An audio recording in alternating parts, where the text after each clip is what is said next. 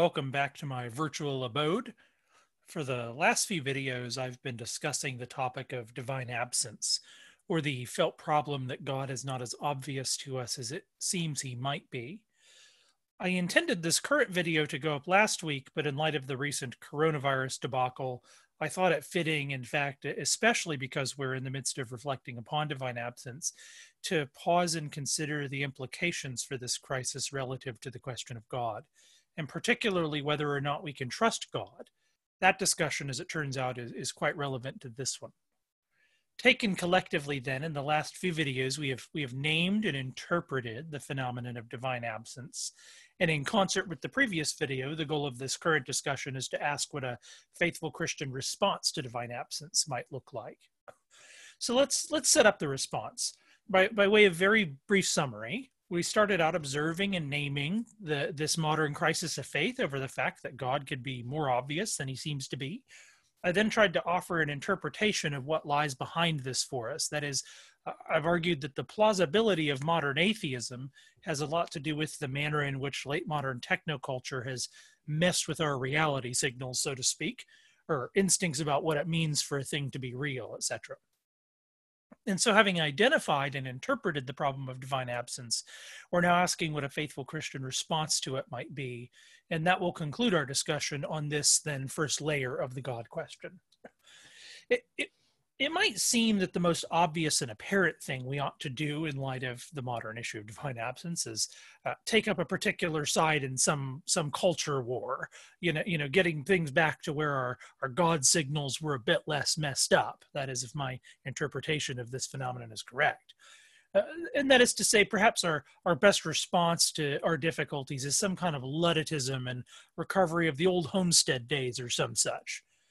In a more heady vein, a lot of Christian intellectuals talk about the disenchantment of the cosmos and our need to re-enchant it these days.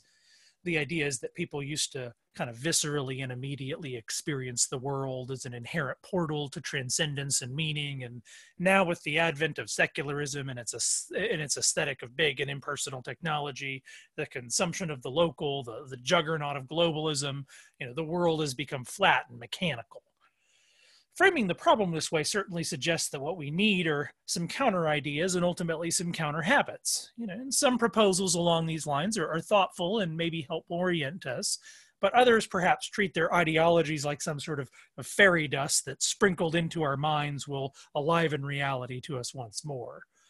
But to speak more generally, I think a few responses are in order here, things we need to be cautious about when we think this way. First, we should be careful not to underestimate how miserable most of us would actually find an ancient world if we actually got in a time machine and went back and lived in it. Many sentimental desires to recover some past arrangement are the sorts of things that can only incubate in the imagination, but not in a lived and sometimes inconvenient real world. Moreover, I don't think we want to act like nothing in the past was pure superstition of the sort that we're pretty happy to be rid of. It doesn't take a great stretch of the imagination to find this claim plausible. Lots of people are still superstitious in a way that they ought to be, and the Bible would encourage them to be rid of. For all the ways in which our ancestors might have been attuned to see things that we're not attuned to see, they also sometimes believed in things that simply were not. There are some technical debates about this claim regarding, maybe Owen Barfield's notion of original participation, if one wanted to be a little fussy here. But I would wager that even with all those qualifications, we can still be fairly confident that a lot of the human race has lived with some needless fear in the past. And now, perhaps even ironically underwritten by demonic deception behind the curtain, so to speak, in good old Wizard of Oz fashion. But let's say that I'm wrong about all that. Even if it's the case that the older world was more attuned to God in some enviable sense, how much did that actually help them? Was Old Testament Israel, for whom God was obvious, so much more faithful to God for all of it? Was the medieval Catholic Church so pious because they didn't question the existence of the divine? And then to ask these questions is to answer them. And I think this highlights the profundity of Christ's claim that if we won't heed Moses and the prophets, then a pile of miracles won't get the job done either. Now I'm paraphrasing our Lord there, mind you. But whatever one thinks of what I've said so far, I don't think there's any serious case to be made that we can in any immediate way get back to pre-modernity. Also, just some ways in a moment that I think we might direct modernity, but that's a different question. What I'd want to insist upon for the moment is that any parody of the past will remain irreducibly modern, precisely because it is something that will always be experienced as having been chosen.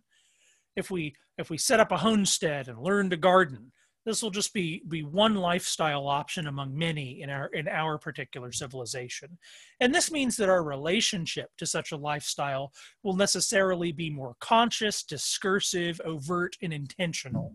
That is to say, we will have an irreducibly modern relationship to that lifestyle. But perhaps this is a hint about what God might actually be up to in modernity. Without trying to peer into the tea leaves of divine providence, as it were, it is worth noting that there's some overlap between our cultural and our spiritual challenges. So in the cultural sphere, for instance, it's clear that to recover a robust local culture against abstract belonging to identity groups or to choose craft over wage slavery, etc., is something that won't just happen, but must be actively chosen and cultivated. Similarly, it is also the case that our orientation to certain spiritual realities in late modernity requires the conscious effort of the will. That is, many beliefs and habits are unsustainable in the modern world apart from some integration of the human person, an integration of our ideas and our delights, because it is only the latter that will push us to overcome the gravitational force that can argumentlessly absorb all of our resistance of mind, so long as it incubates silently in our captured habits. And so the modern situation, if we're to be faithful, requires not just clarified ideas, but counter habits rooted in a will that's fixed upon the love of truth. When reality is loved and sought with the will, we don't experience then the unveiling of reality in the mind through ideas as viscerally foreign to us, as suggesting a whole picture that we don't find plausible. And this is reciprocal, of course. The truth grasped by the mind motivates the habitual attunement to the world habitual attunement toward reality in one's life that then reinforces the truth grasped by the mind, etc. But where reality is then not loved and seen as good by the human will, the natural human motion toward an integrated soul will inevitably render the ideas, severed from the desire of the will, progressively less clear, persuasive, intuitive, and plausible to us. One reading of the Times, then, is that this is part of God's pedagogy for modern persons, precisely in the demand that our relationship to the faith be so intentional, a unity of mind and will. God perhaps brings something interesting and useful out of our situation. It wouldn't be terribly unlike him, after all.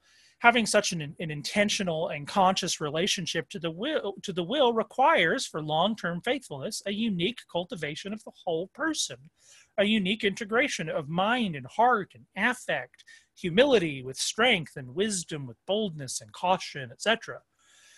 And precisely in having this unique demand upon us, at its best, at least, modernity might even be seen as a vantage point instead of a mere liability. Perhaps we're not simply receivers and spenders of the spiritual gifts of our ancient fathers and mothers, but also cultivators of our own gifts for our own descendants. Interestingly, in fact, in a recent book called Protestant Nation, one author has argued that the theme of uniting head and heart is a kind of animating story of the American appropriation of Protestant political theology, a fragile unity, the author argues, which is still being negotiated in our present moment. Seeing modernity as a vantage point is controversial, of course, though, as Corey Brock's forthcoming book, Orthodox Yet Modern, will argue, I am joined in such thoughts by no less a sage than Herman Bavinck, the Bovs himself. I'll perhaps have occasion to reflect more on this in future videos, What I want to insist on now, as much as I can appreciate some of those who emphasize re-enchantment themes, is that we need to be careful to recall that wisdom is ever a fresh and creative and contemporary act. And that ultimately what we're trying to discover is faithfulness in precisely this set of forces and circumstances, which have unique challenges, but which provoke as well unique gifts and joys and opportunities for us.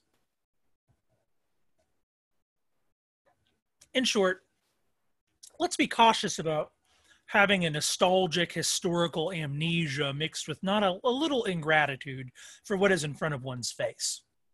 There are plenty of problems with the modern church, yes. There have always been plenty of problems with the church, but there are also extraordinarily wonderful opportunities and gifts in the modern church. Even the most diehard wannabe fundy, for instance, is very unlikely not to have drunk a good bit of such Kool-Aid, a certain set of minimally received emphases and habits that are the invisible foundation of even the way they frame their counter-moral reaction. Tom Holland's recent Dominion, in fact, gets at precisely these things in a compelling way. I highly recommend that. Interestingly, it's possible that one vantage point we get out of the intersection of modernity and our experience of divine absence is some better understanding of divine absence itself. That is, how God's clarity is precisely ordered to the whole person.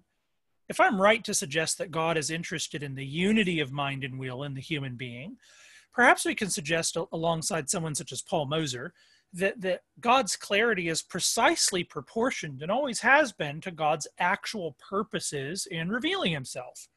And as it turns out, God has never been simply interested in being as clear as possible, precisely because human beings do not, in any unqualified sense at least, need perfect knowledge and clarity about God all the time.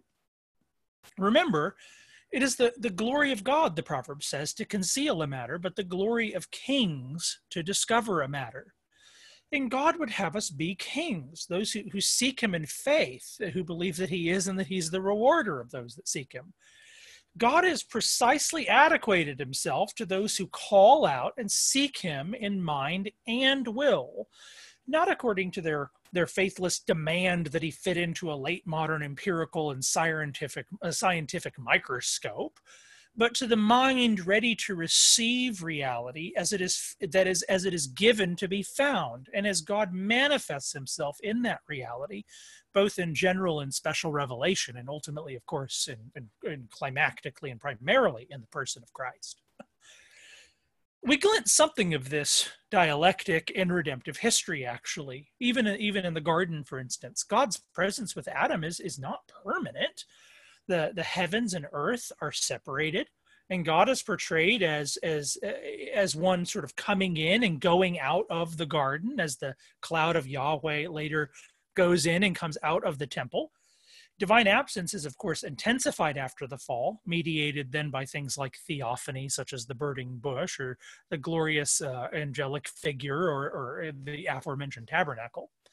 But seen on the timeline of all of Israel's history, actually, these are pretty infrequent occurrences. And these moments of divine obviousness are often punctuated by centuries of crying out, "Hey, where are you, God?" In the climactic coming of God in Christ, who is, in one sense, the presence of God to end all divine absence, it is worthy of note that Christ himself does not always want to be as obvious as possible. He asks people not to reveal who he is. He conceals himself. And even after the resurrection, he leaves again, mediating then his absence by the presence of the Spirit, who now makes a temple in us, says Paul. We're still in that story, of course. We, like the Israelites of old, long for the coming of God in Christ in our own wilderness experience, and look for that city where God will be fully unambiguous, fed along the way by the manna of word and sacrament and the love and the love of the hands and feet of Christ, which is the love of him through his church. We ache for him even as we rest in him. What's going on here? It's certainly not that we don't have good reasons to believe in God, just as the Israelites of old we do. We'll go over some of the more philosophical ways of thinking through that soon. It's rather that God is not and has never been interested in people's relationship to him being simply mediated by his sort of obvious level givenness. Uh, God is interested in being sought by human beings. He is clearest to those whose lives are the most full of meaningful action and love. He is clearer to those who see the gift that all of reality just is, and then receive it as from the hand of another, rooted in a sense of creatureliness and of deep dependence upon God.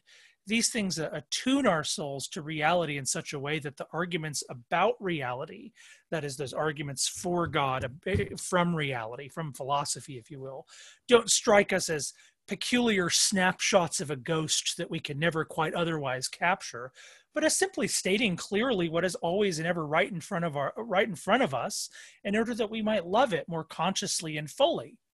This is all consonant, of course, with what I said in my previous video about God cultivating our trust in him, his reversal of our Edenic distrust of God, such that we now have to learn to trust him in the wilderness, which is good for us and healing for us, and which is the foundation of everything I'm saying here.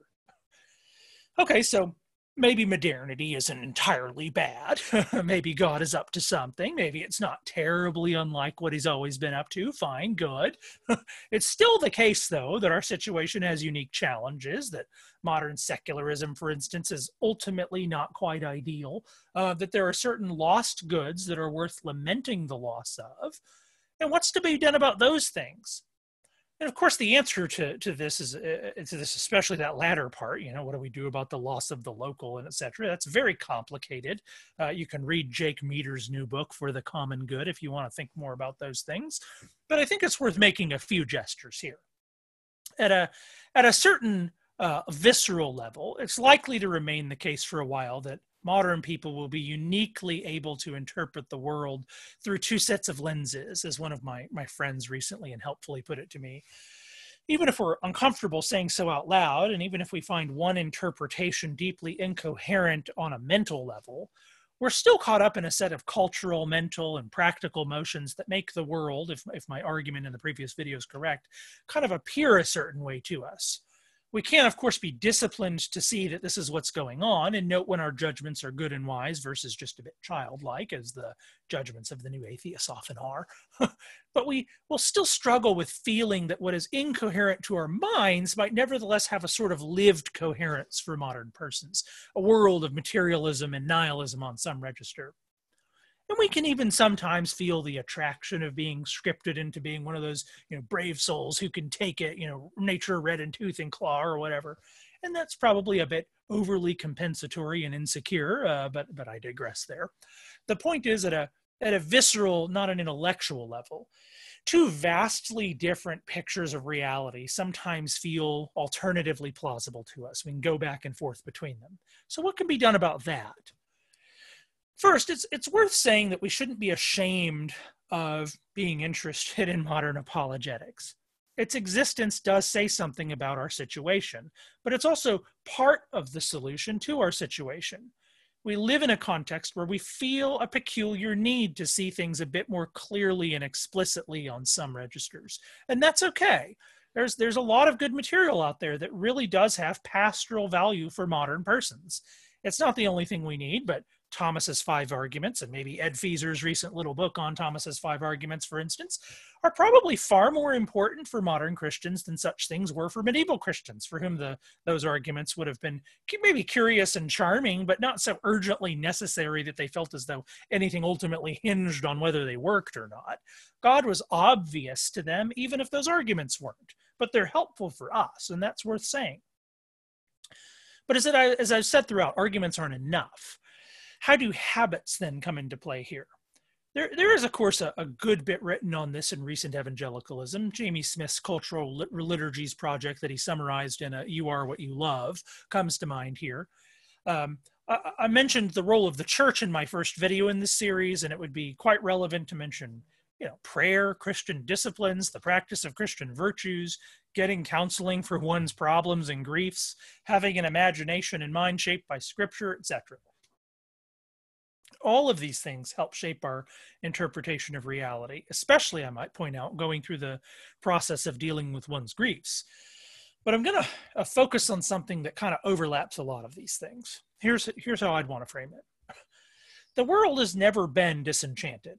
It's rather we who have been disenchanted. And this is, of course, just what disenchantment really means if it's meaningful. But putting it that way, saying it's we that are disenchanted rather than the world that's disenchanted, making that rhetorical shift, if you will, does help us think a bit more clearly. On the one hand, we've lost a good bit of superstition. That's nice. But we've also been habituated to relate to the world in a way that evaporates certain needs we tend to have, and which has disintegrated many of the ways in which human beings have classically engaged the world in such a way that they feel themselves to have a meaningful relationship to it, where its inherent meaning kind of arises in their organic relation to the world and to others. But what I'd like to suggest is that we can still find orientation in our current situation if we think about what it means to do meaningful labor. So this is one thing to say. Here's what I'd want to say about that. When we take up meaningful labor, we relate to the world and to others in a way that treats them as intrinsically agentic and person-like, and therefore as sort of mirrors of God in his personhood. What I want to insist upon is that meaningful labor, nevertheless, can be inflected in two ways. First, to whatever extent modernity is lamentable in some ways, it is fitting and loving for Christians to think about the manner in which they might resist its consumption of certain goods, that is, to resist the modern world's consumption of certain goods. And it is fitting and loving to be proactive about this. Human beings are most healthy and flourish, for instance, when households are treated with dignity, when the home bears an enormous amount of real and symbolic weight, when one is able to cultivate a relationship to their neighbors through labor that is self-possessed rather than owned, and where the meaning of manhood and womanhood matters not just at an ideological, but at a lived and visceral level, which is an enormous problem with a lot of so-called complementarianism, which tends to be superficially performative and ideological. When a person relates to the world in free possession of their own vocation and serves their neighbor out of the gifts which they have to contribute to the common good, one implicitly, intrinsically feels themselves to be a part of a kind of organic unity that transcends and situates them, a process that is prior to them and will continue after them. I'll likely mention this several times in future videos because I don't think we are often shocked enough by the manner in which certain features of the ordinary modern experience at a communal and a vocational level are deeply problematic and bad and abnormal historically for human beings. This kind of theme amounts in no small part for the recent influence of someone such as Jordan Peterson on young men who are hungry for a more meaningful kind of responsibility in a world that demands sort of mindless absorption into an administrative and professional Borg and discourages classical virtues of free rather than socially conditioned self-possession. In any case, I would suspect that the person who uses the gifts that God has given them to give and takes up meaningful labor in order to give those gifts to their neighbor, in other words, someone who just loves well, is likely to be relating to the world in such a way that God is more viscerally obvious rather than obscured in the mirror of their labor. And what I mean by that is that when we act in a certain way in the world, we're implicitly imagining the world to be a certain way. And this kind of labor, the kind of thing I'm describing, implicitly imagines the world to be one of intrinsic meaning that summons me and which I then actively go into and contribute to and participate in and cultivate. And then the arguments for God then seem to actually describe one's lived world rather than some other world when I relate to the world in a way that's more impersonal and less manifesting of personhood. But second, meaningful work, as I've described it above, is not always possible for persons in the modern world, at least, again, in that sense that I just mentioned. Lots of people will remain, for instance, wage slaves. Moreover, accounting for all the details that make up a life, there are millions of concrete lives that aren't going to be able to give much to stopping the forces of modernity's consumption of the local, etc. And yet these persons do have meaningful lives. They can take up meaningful labor. Um, and here's where there's a deeply pastoral benefit, I think, actually to be found in really thinking about the essence of the Great Commission and of the Creation Commission, which are prior to our job, even though ideally they're some way linked to our job. Meaningful work in this world has never only been, though, about one's immediate circumstances. Sometimes we receive a complex hand at life. Indeed, maybe that's more often, maybe that's more ordinary than not. But we can always find a way to use our gifts to bless others, no matter the circumstances, and even if it's not, part of our sort of how we make money. In other words, we can always find a way to love, and in so doing, we're actually finding a place in the grand narrative of God's work in the world. The Creation Commission is, in part, God's cultivating and developing the world by means of his vice-regents, humans. And similarly, in the Great Commission, he employs the church for the sake of his kingdom. And so when we love our neighbor, we belong to history. We receive the gifts of others before us and with us, and the gifts that God has given us directly are our talents, if you will. And then we give out of that to others for God's glory, for the benefit of our neighbor, and our own satisfaction in participating in this grand movement. As Andy Crouch has reflected on so well in his work, all Christians have a little bit of power, and all can use it after the character and pattern of Christ to love their neighbor well. In the Cultural Commission, we participate in the cultivation of this world and of our civilization. And in the Great Commission, we participate in the expansion of God's kingdom through mankind. In each, we are part of a project from which no circumstance can ultimately alienate us, even if it can alienate us in certain respects. But nevertheless, we're never ultimately alienated, and we can always rule through love. Even a slave, love is the greatest of the commandments, even a slave who has no external control over their circumstances in a lot of cases is still a king. And as a king, living before God rather than men, a king whose dignity is scandalously unrecognized by neighbors, such a slave can still leave behind a legacy of love over hate and can speak the truth of God where lies reign supreme. Think of Paul in prison in Acts 16, when he finds an opportunity to love a jailer in a transformative way. Slaves belong to and make history, not the now evaporated myths of their masters' civilizations, but the history of the kingdom of God, to which they can bear witness with their love and instantiate with their love and faithfulness, even in the face of injustice. Indeed, the early spread of Christianity has not a little to do with the kingly dignity of slaves. It's rumored that Onesimus, in fact, there's some debate over whether Onesimus himself, a former slave, actually became a bishop. But had not a little to do then with the kingly dignity of slaves who knew themselves to be free in Christ. Moreover, have not the chief purveyors of the Great Commission been faithful women and nursemaids that are forgotten to our history? Silenced in our chronicles, they remain the protagonists of heaven's history, the faithful foot soldiers in a grand tale. One of the central insights of the Reformation, in fact, is that Satan is afraid of nothing more than a housewife brewing beer, changing a nappy, and teaching her kids about Jesus. It should be clear then that when I say we will be more attuned to the spiritual realities that our minds otherwise know intellectually, to the extent that we orient our whole selves toward God in our labor, I don't mean to suggest that if we can't open up an artisanal wood shop, or that if we live in a trailer park and eat at McDonald's, that we might as well give up on the whole thing. Ultimately, I do think the long-term effect of many people loving their neighbors well is that civilization will move in the direction of developing wholesome labor systems and robust households and certain civilizational values. And it is wonderful to whatever extent one has the opportunity and will to pursue those efforts or things in the face and forces that shove most people in otherwise directions.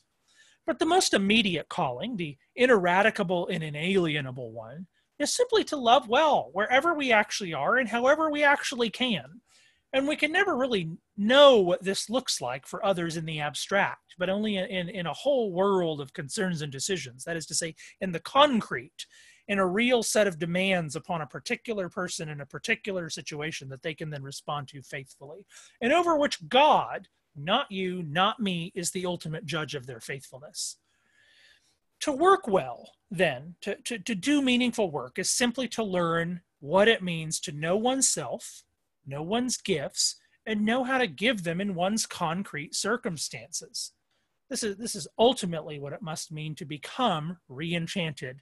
And it is entirely possible in the trailer park with a box of fries. I mean, of course, eat your organic broccoli, it's better for you, and raise chickens if you want to, but it's not the most important thing or the priority for everyone. The chief priority is to resting in God's promises, receive all of your life as a gift, all of your circumstances as not something of which you're the victim, but as that in which you can be more than conquerors, and to exercise the opportunity to gratefully participate in his world while and where you can. Such a life will intuitively grasp the deficiencies of any system that seeks to dissolve such attachments, and will be viscerally and constitutionally resistant to the whispers of materialisms of any sort.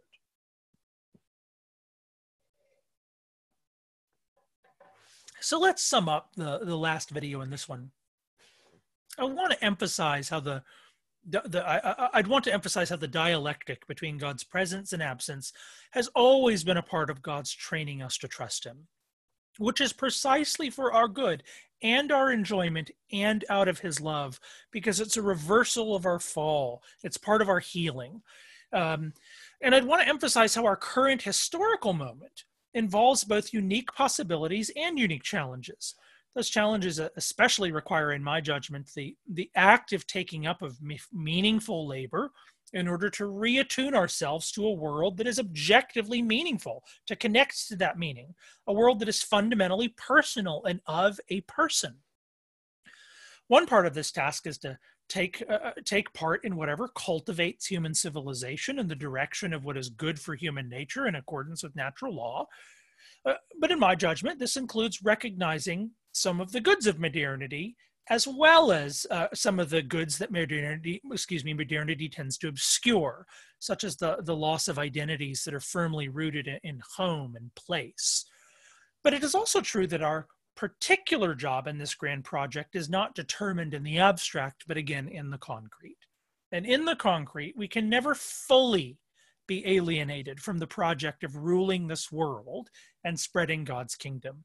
All persons, even prisoners, can love their neighbor, and they have the opportunity to give gifts of life out of the life that God has given them. And no matter what moment one belongs to, that moment belongs to God's story and to his work. Conscious participation in God's kingdom then attunes the whole person to reality in a way that materialism is rendered finally implausible, a kind of shallow reading of the world read out of a shallow way of life that our world attempts to script us into, reflected in both shallow ideas and shallow habits. All right. So we've talked about the as it were, phenomenological layer of the God question, and we're next going to move on to the more moral and aesthetic layer, as I've called it, and finally onto that layer wherein we talk about positive arguments for God. I think this is a natural way of proceeding, precisely because if what I've argued is correct. The clarity of our thoughts about God will tend to be only as useful as the fixedness of our hearts upon God. That is to say, if we feel that God, relative to the will, is undesirable or ugly in some way, we're unliable to feel as though the God described in our thoughts can possibly be real. We will begin to doubt whether or not we're out of tune with things. And so, as I'll discuss later, this might be mere willfulness, the old "I don't believe in God because I want to sleep with my girlfriend," phenomenon. But as I'll try to show next time, I think matters are often a bit more complicated than this. That doesn't account for all scenarios on any honest reading. And so the next few videos, what I'll do is I'll talk about how issues related to justice and sexual ethics and even human freedom, for instance, tend to get in the way for modern persons of a clear vision of God. or rather we by means of those things tend to be in our own way. uh, and I hope that by encouraging a more proper orientation of heart, thinking through those things afresh perhaps, we might be then in a better position when we get to that third layer to consider the arguments themselves as part of a world we've already then otherwise have begun to find plausible relative to our reoriented wills. So you start with the will and then we'll move on to the mind. Thomists actually, followers of Thomas Aquinas, like to talk about the ascent to God through the will and through the mind. And we can talk about these things in either order, and classically people have tended to start with the mind and work through the will. But because of our unique historical situation, I think it might be useful to start with the will and then go to the mind. It's very likely the case, after all, that it is ordinarily with the will, with our loves, rather than with our mind, that our problems most primally and originally arise. In any case, after that, I'll go through the arguments that have most helped me, that third layer then, that have most helped me in my own attempt to think through the question of God. I can't promise that these will appeal to everyone in the same way, but I find them persuasive, and I'll tell you why as we go along and give you my reading of how things work, as it were. But that's all for now in this time, and so until the next video, from one human face to another, farewell.